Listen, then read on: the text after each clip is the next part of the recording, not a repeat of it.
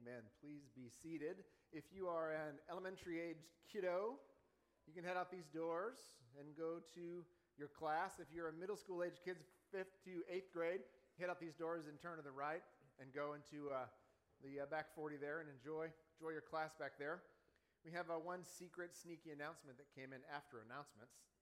So, since we're not the tightest run ship around here, we have on Tuesday morning, this Tuesday at 11:30, starting back in this back room right here, women over 40 are going to be meeting back there. It's bring your own lunch. It's a time of study and fellowship. There'll be no childcare available. So it is 40 up, and if you don't have to give your age or anything. We're not going to check your license before you come in. But if you go back there, come in here Tuesday morning at 11:30, bring your own lunch for a time of fellowship and study. And if you have any questions, you may ask Rhonda. I don't know where Rhonda went, but if you don't know where Rhonda is, just ask anybody, and they can probably point her out to you. Or you can also ask Julie. She raised her hand. I assume that was a volunteering thing, or we're bidding at an auction. But what do you buy? You bought the responsibility of talking to people, so it's free. Good morning, everybody. How's everybody doing? Hanging in there? All right, good. We, as Trev mentioned, we're going to be jumping back into the book of John, and it's a very large book. We're in week 70-something. I don't know which week we're in. We had to go back and look because it's been a while. The last sermon was actually right after Thanksgiving.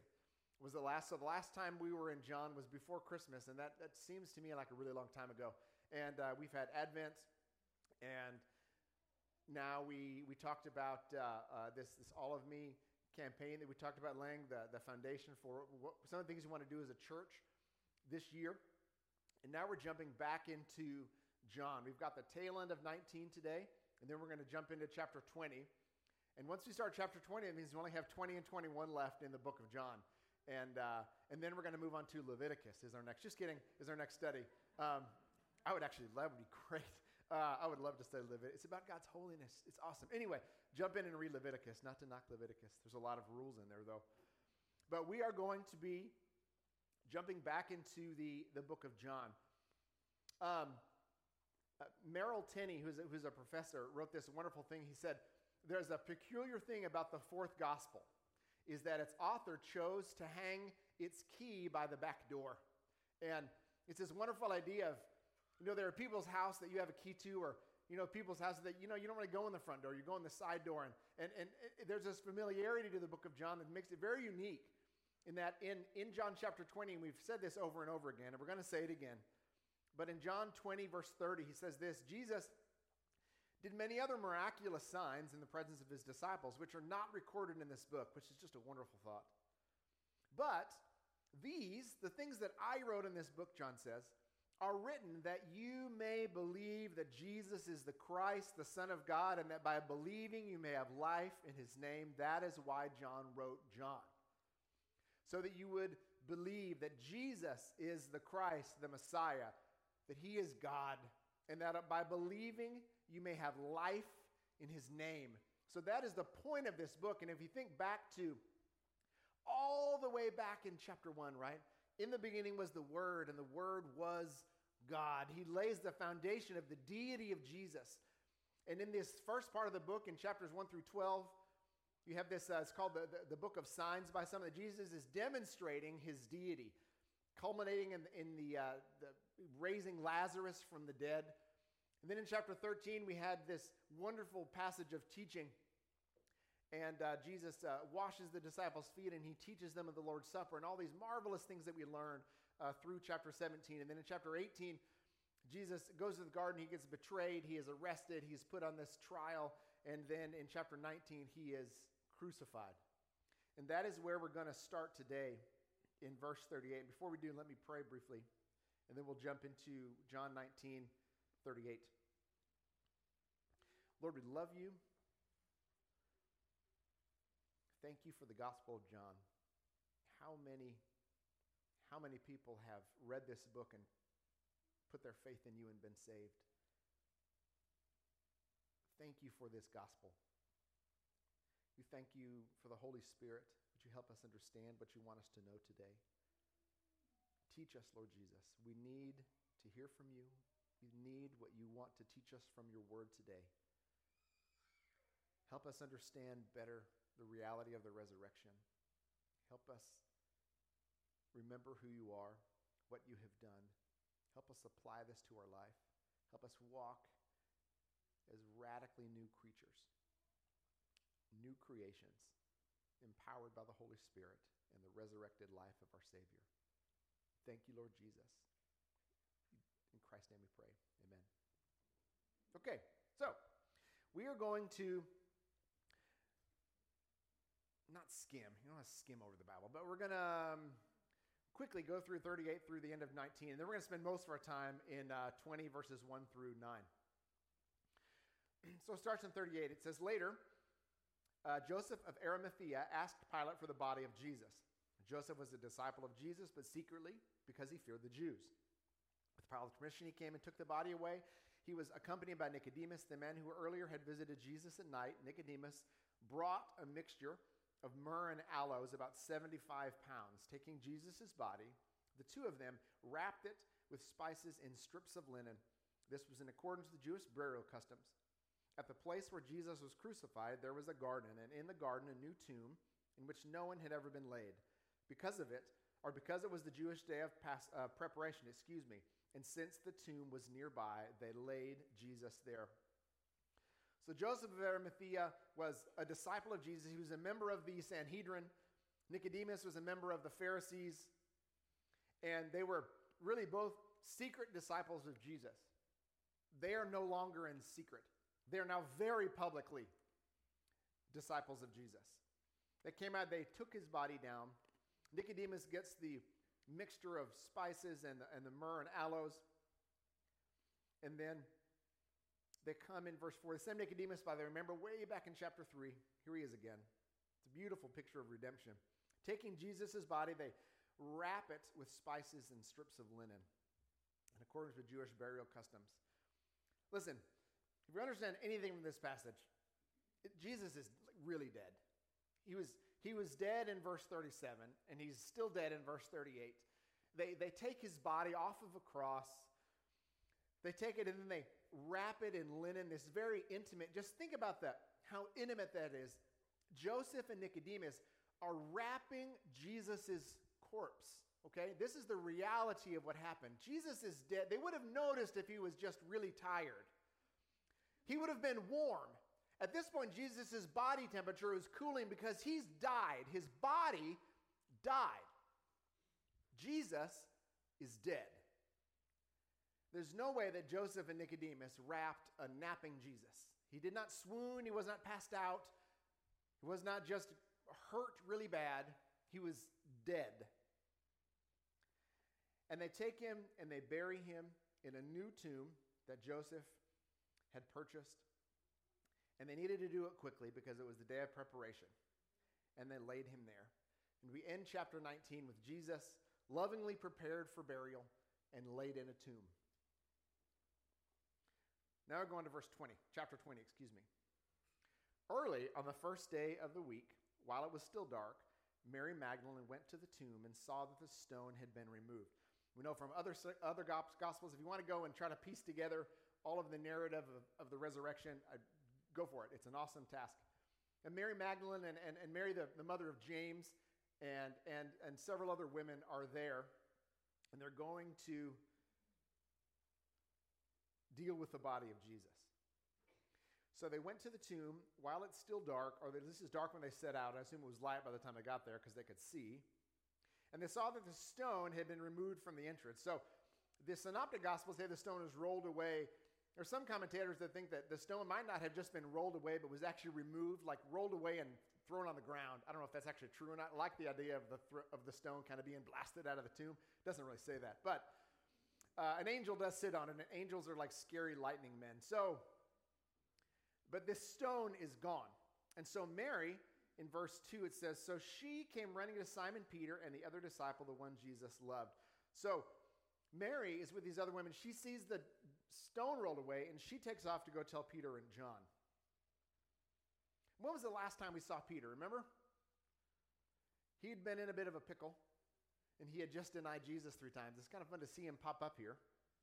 And you'll notice John hadn't turned his back on Peter. I don't know if they were in the same house. Maybe they went to the two different houses. Maybe she went and got both of them. Maybe she got Peter and Peter got John. But she goes to get the other disciple, the one Jesus loved, which is how John refers to himself, which is a quick aside. That does not mean that Jesus loved John more than the other guys, or that he didn't love Peter. Jesus loves his disciples. Okay? Are you a disciple of Jesus? He loves you. Do not ever forget that. The greatest lie the devil tells is trying to convince you that God doesn't really love you. And John, by the time he's writing this gospel, every time he sees himself in the story, I think he's just overwhelmed by remembering how much Jesus loves him. Don't ever let anybody take that away from you. God loves you. So John and Peter, she comes to them, and Mary Magdalene says, they have taken the Lord out of the tomb, and we don't know where they put him. She's just desperate. She thinks that the enemies of Jesus have stolen his body for some reason. Terrible thing. And so in verse 3, Peter and the other disciples start for the tomb. By the time they get to verse 4, it says both were running. I get the idea that they were maybe walking. And if you get the story from the other Gospels, like Mary Magdalene goes and then she heads back to go tell Peter and John. And these other women, Mary and Salome and Joanna and some of the other ladies, they go there and they see that the tomb is empty. And then they are running back. And I want to say that John and Peter are walking to the tomb and they run into these other women. And then in verse 4, both were running. And they are running to the tomb. But the other disciple, John, outran Peter and reached the tomb first. I love how he kind of puts that in there. He's like, just so you know, Peter, I ran faster than you. Probably because John's younger probably than Peter. Most people think he was either an older teen or very early 20s, young. I think that there was actually a wide range of ages among the disciples, which makes a lot of sense. It wasn't all just young people with babies or whatever like in our church here. So it's a joke. But John outruns Peter, and he reaches the tomb first. And then it says he bent over and looked in. So this idea of the tomb was something that was lower down, and it had been carved out of rock. And inside the tomb was, most archaeologists think it was a tomb that was hewn out of rock, and then there was a depression where the body was laid, so that he's got to hunch down to get into it, or to look in. So John gets there first. He bends over and looks in. So I want you to look in verse 5. It says he looked in or he saw. And in verse 6, it says Peter saw the strips. And in verse 8, it says John saw and believed. So even though those are translated in English, those are each three separate Greek words. So the first word, he gets over and he bends down and he looks in at the strips of linen lying there, but he did not go in. So that really word means to perceive with the eyes, like he looked at it and he saw. And to look at something which causes earnest contemplation. So John sees the tomb open, gets there, looks in, and sees the linen strips that were wrapped around Jesus lying there, but no Jesus. And so I get this idea that John is sitting there, hunched down, looking in the tomb, and Peter's running behind him, and John's like, what is going on? He sees something, and he's processing this. Then Simon Peter, in verse 6, who was behind him, arrived, and he just runs right into the tomb. I don't think patient contemplation is one of Peter's strong points, probably. And so Peter, Lord love him, he just runs in there. I love Peter. He jumps out of boats. He's so great. And he's a lot like me. He just runs in there. And he runs, not always thinking. Peter just runs into the tomb. And it says he saw. So this word is a word that means one who looks at a thing with purpose, and it indicates a careful observation of details. And we can see this in what he says. He says, as he saw the strips of linen lying there, he saw what John saw. John sees the strips of linen. Peter sees the strips of linen, as well as the burial cloth that had been around Jesus' head. The cloth was folded up by itself, separate from the linen. So a lot has been made of this, like how was the linen in there? How was it folded? Did Jesus evaporate and turn into the thing like the Shroud of Turin? You can waste your life trying to figure out all these things out. Was it folded? Was it set aside? Did Jesus wake up and pop out? And was he in a tunic and then he folded the... What's the point? Jesus wasn't there anymore. And Peter runs into the tomb, and there's no Jesus. He's gone. The only thing left was these things that had covered his body when he was dead. Finally, verse 8, the other disciple, John, who had reached the tomb first, also went inside. And he saw, this is another word that means to see and to know, not with mere perception, but to see with the eyes and to see with the mind and to experience the reality of what you're seeing. So John comes in, looks down, looks and sees the cloth. Peter runs right into the tomb. He sees the whole picture. And then John, following Peter in, sees, and then he does something else. He saw and believed. Belief, the word believe there is repeated like 99 times in the book of John. It is one of the key purposes of the entire book. John wants us to see what happened and then believe. He has no use for just cognizant knowledge. It's useless unless it leads to belief. An atheist can memorize the entire Bible and go to hell when he dies. The point is not just seeing, it's not just knowing, it is believing. And John sees and believes. Can you imagine what those guys are doing in the tomb? I guess it's not very big, but they're in there. Who says something first? I mean, does Peter say, there's no, who, whoa. It doesn't record it. Can you imagine what there's going on in their minds? Jesus' body isn't there, and it looks like he just left. Look at verse 9. In the NIV, this is actually in parentheses and not in all translations, but the NIV actually puts it as a parenthetical statement. It says he saw and believed, but they still did not understand from Scripture that Jesus had arisen from the dead. See, John's putting this in there, and he's like, listen, we saw and believed that the tomb was empty, but we did not get it yet. We did not understand yet. It was going to take them a while to form and all this pull from all their knowledge of the Old Testament to finally be like, oh. And then they go and they write the rest of the New Testament, right? So these guys saw and believed, but they did not yet understand from Scripture that Jesus had to rise from the dead. Okay. So we have this thing that for believers is nothing new, right? Yeah, Jesus raised from the dead. It's Easter. The best Easter eggs are the empty ones because Jesus isn't there. Don't do that to kids, please. Put something in there and then teach them the Bible. But we know the tomb is empty, right? We celebrate it one day a year. It's good. And so it's kind of sad, right?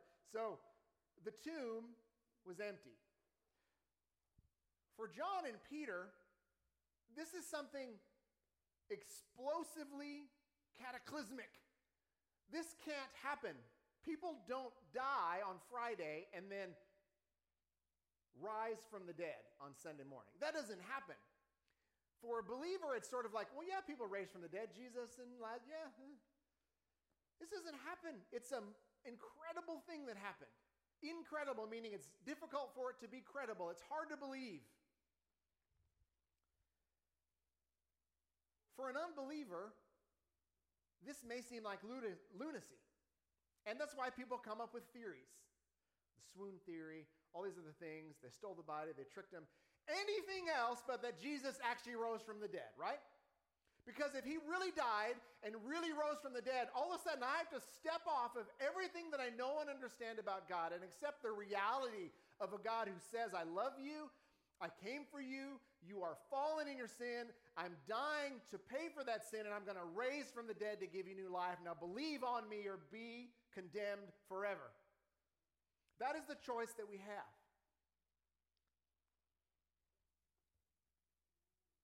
So what do we do with information that we find in here? There's a lot in here. A couple things that popped out was, one, for the believer, and I say for the believer because for the unbeliever, the only thing that matters is that you trust in Jesus. Everything else is details. That's the only thing that matters, is that you believe that Jesus died for your sins and rose from the grave, and that you put all of your hope and trust in him. That's it. Everything else can come after that. You can read, you can understand, you can memorize, you can read theological books, you can go to church, you can learn all this stuff. But it all comes down to believing in Jesus and being saved. That is the initial thing that must happen for you to begin new life. It's like telling a baby in the womb calculus. They got to get born first, and then we teach them stuff, right? It's like my wife has a coffee mug that says, first I drink the coffee, then I do the things, right? It's so you've got to get the first things first. And with an unbeliever, the only thing that matters is that they believe. And we love them in that process, and we teach them through that process, and we don't beat them up or condemn them. We just teach them the gospel. Don't get if they say, well, what about the Left Behind series? It's like, let's go back to, let's not go there yet. Let's talk about Jesus. Just bring everything back to Jesus. But for the believer, it is okay to believe with all your heart and not yet understand. Was John's belief in the empty tomb real? Yeah, he saw and believed. By the time he wrote these, he knew exactly what that word meant. He believed that Jesus had risen from the dead. Now it says they did not yet understand from Scripture that Jesus had to rise from the dead. There is grace to believe in the death and resurrection of Jesus and be saved and not yet fully understand. It's called sanctification, and it's a really long process. It lasts from salvation until glorification. We're all somewhere in that process. But that it's okay to not have answers to all of your questions. That's okay. And it's okay to have really hard questions. One of the most beautiful things Treb has ever said to hurting people is that God is big enough for your questions. A child dies. Something terrible happens. You lose your job. A spouse leaves. Why, God? I once had somebody tell me, don't ask God why. You ask him, what now? I'm like, that's really great later on down the road. But when I'm really hurting, can I not just ask him why? Why can't I do that? And they'll say, well, your faith is, well, you know what? Sometimes my faith is really small and I'm really scared. Do you think John and Peter got everything while they're sitting there hunched down in a tomb in the early morning light? They just see that Jesus isn't there, and they believe that he isn't there, but they don't fully know what it understands. Do you think they had questions? Probably big questions, like what in the world is going on? We must have grace in our church to allow people to ask hard questions. I mean, have you not ever hurt and looked at God and said, God, are you really good? Are you really good? In our whole process of trying to get our son Joseph from the Congo, Jenny and I we came face to face with that question. Like where you walk up to him and you say, Lord, in all of this that is going on, how can you be good if you're letting this happen? Where else are people going to ask questions like that if not in the church? Where are they going to go? Are they going to go to the courthouse? They're going to go to the Supreme Court and go before the 9 wisest people in the world who have told us that it's legal to murder a child? Excuse me? They are not my judges. My judge is up in heaven, and he's coming back to earth. And I stand before him, and he is the one that I must give account to. So when I ask a question, it is not to a person that I need the answer. I need an answer from God. And just like we read in Job, the beauty about that book is that God does not answer Job's question. Isn't that amazing? He doesn't say, sure, I'm going to write you a blog and I'm going to tell you the answers to your questions. 8 reasons why or whatever. He answers Job with the magnificence of himself, and that is enough. And Job's response is, I bow down. I bow down, Lord. Because my questions, when we ask God hard questions, he always will answer us with himself. But there must be grace to believe, right? And then not yet to understand. Because this process of growing in faith, like theology is faith-seeking understanding. And we constantly flip it around. We constantly think, I'm going to understand first and then I'll believe. No. Belief is a work of the Holy Spirit in the life of an unbeliever. If we're telling the gospel to an unbeliever, we better pray like our pants are on fire. Or maybe put your pants out and then pray. I mean, pray like crazy, right?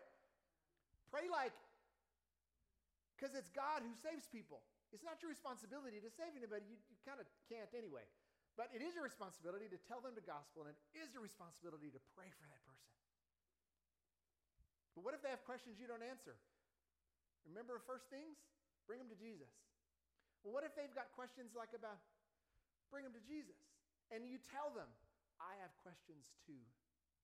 A little authenticity goes a really long way when we're talking to people about Jesus. But it is okay to believe with all your heart and still have questions. I have questions the Lord may never answer. And not just about dinosaurs. I mean, bigger questions. Like, have you ever woke up one day and just thought, was the tomb really empty, Lord? And ask him, Lord, encourage my heart today with that reality. Because if the tomb was empty, everything else matters. 2, and we'll probably spend, this is a large theme, and it's that the resurrection of Jesus Christ is real. John had no reason to make it up, right? They all suffered greatly because of their confession of an empty tomb. It's not like John was like, hey, so if I tell you Jesus' tomb is empty, you're going to like get me a condo in the Bahamas? That's not what happened. Like, no, but I'll get you a jail cell on Patmos and you can stay there forever. They believed, and they believed because it was real. They were in an empty tomb that Jesus' body was in, and then he resurrected from that grave.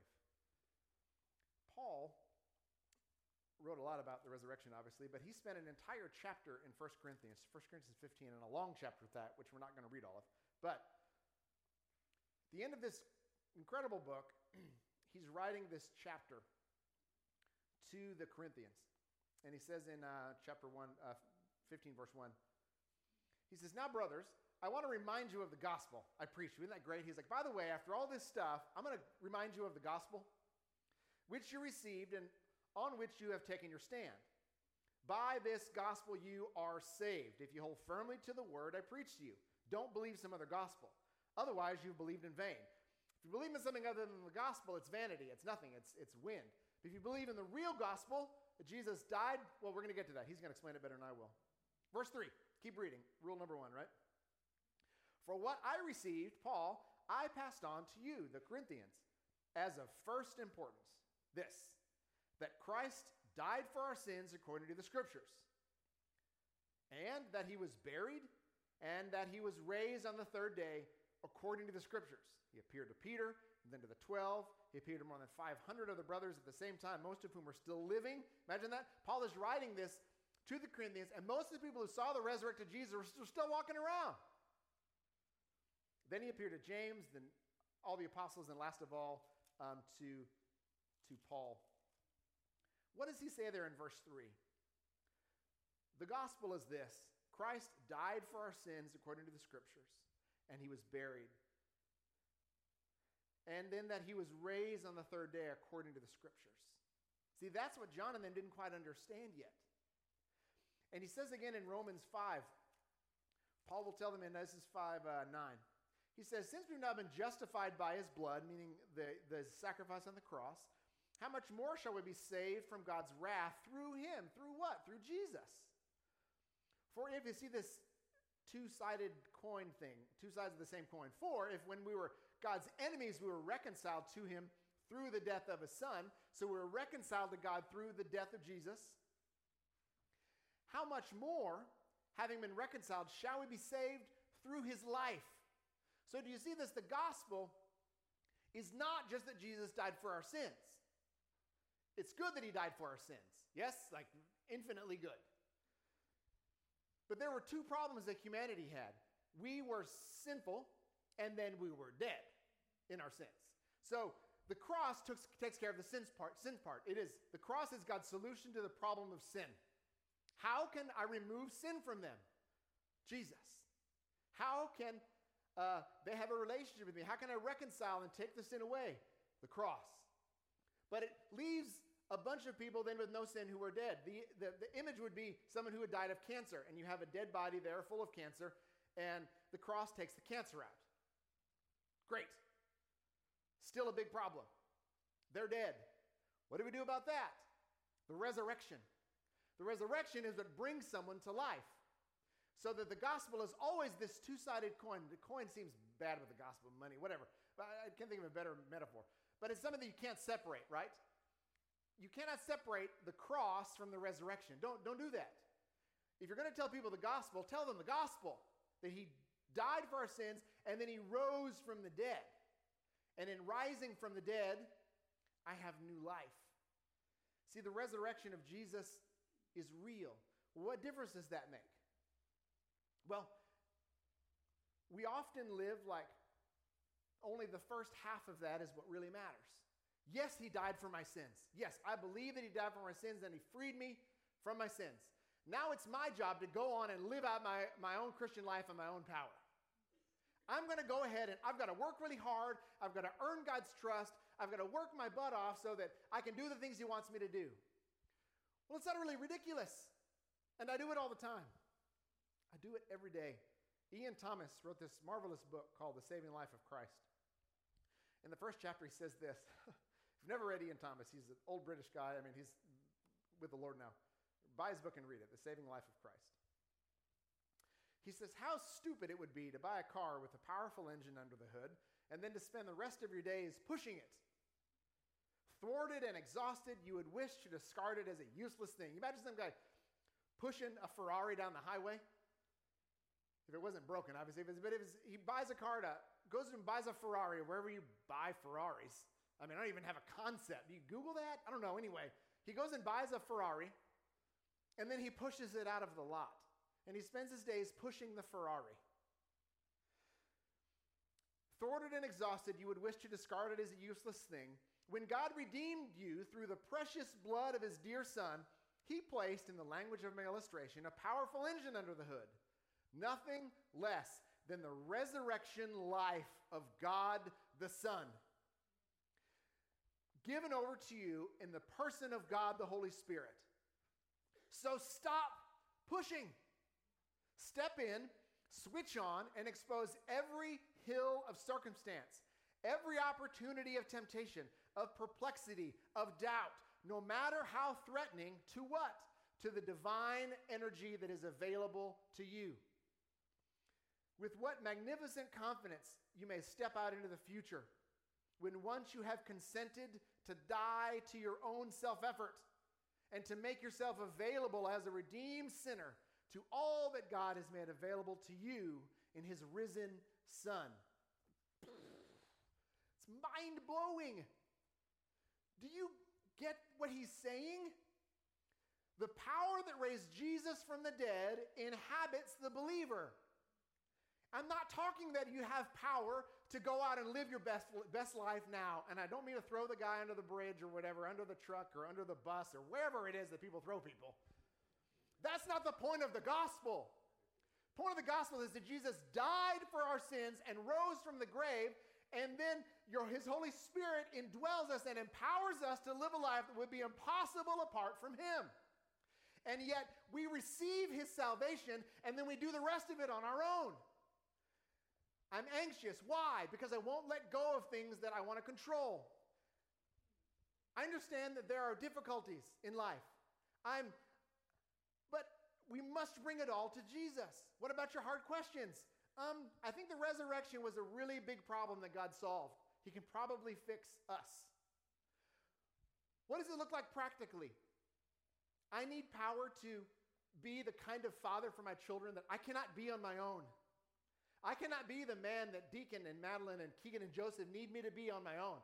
That man needs help. A lot. And I don't just mean forgiveness of sins.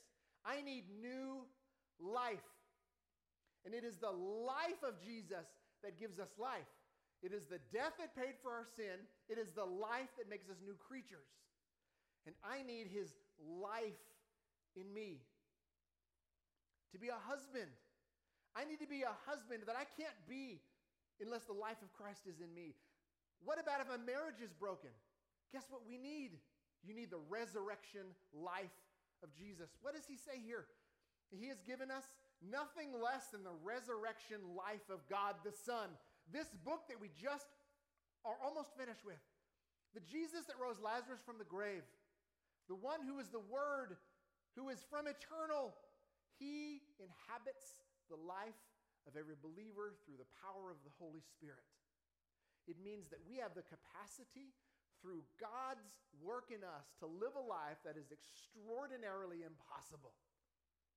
Think about Philip, as we talked about a couple weeks ago. Think about Peter's life. Think about the transformation. We need to be a church that lives an impossible life. And I'm not talking about money. I'm talking about a church that lives in such a way, that loves in such a way, that the gospel just explodes out of us. A church that loves their neighbor. Do you know how hard that is to do? Neighbors aren't always great. Not all of my neighbors are super good. But Jesus doesn't say love the nice ones. He says love them all.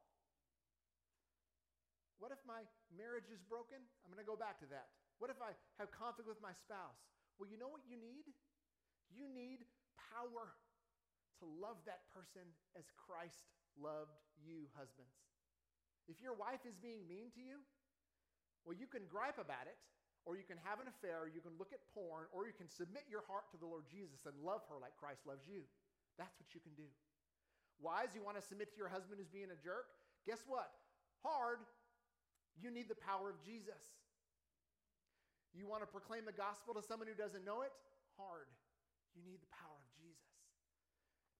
See, if the resurrection isn't real, and Paul will explain this later on in 1 Corinthians, if the resurrection is not real, we of all men are to be most pitied, because it is the anchor upon which all of our hope hangs. The resurrection of Jesus is real. And yet in the process of walking with him, we're going to have questions. And you know what? Jesus gives you permission to ask them. So it doesn't matter what I say. He gives us permission to come to him and get those questions answered, or come to him and just receive him. And then all of a sudden our questions maybe aren't so important after all. But we must walk in this newness of life by surrendering to the power that was within us. Stop pushing. Get in, sit down, say, Jesus, roll, let's go. Fill me with your power. Have your way with me.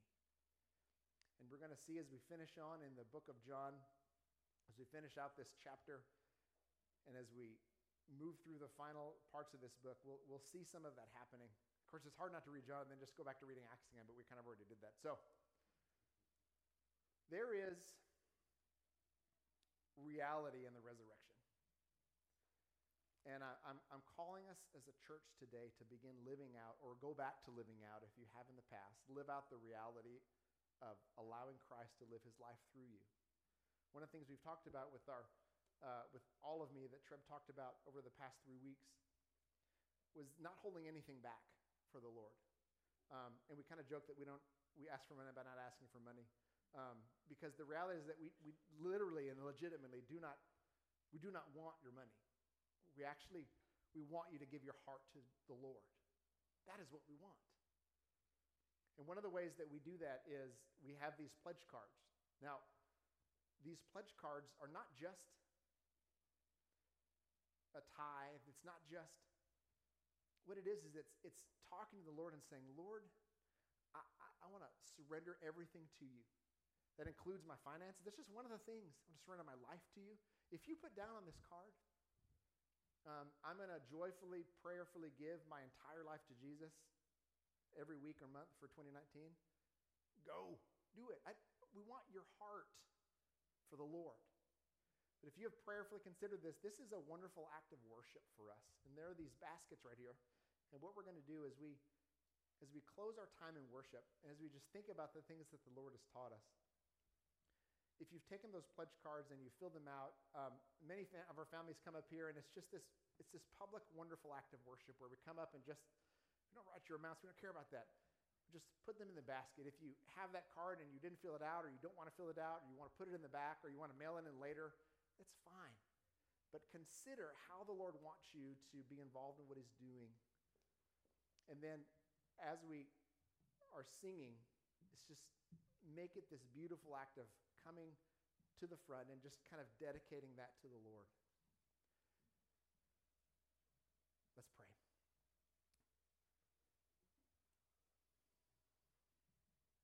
Lord, we do not deserve you and the wonderful power of the resurrection. Jesus, help us live in a manner worthy of this gospel by which we are saved. As we enter, Lord, into this time of worship, as responding to you in worship, responding to you by bringing up those cards as just a symbol of giving ourselves to you. As we sing and as we worship,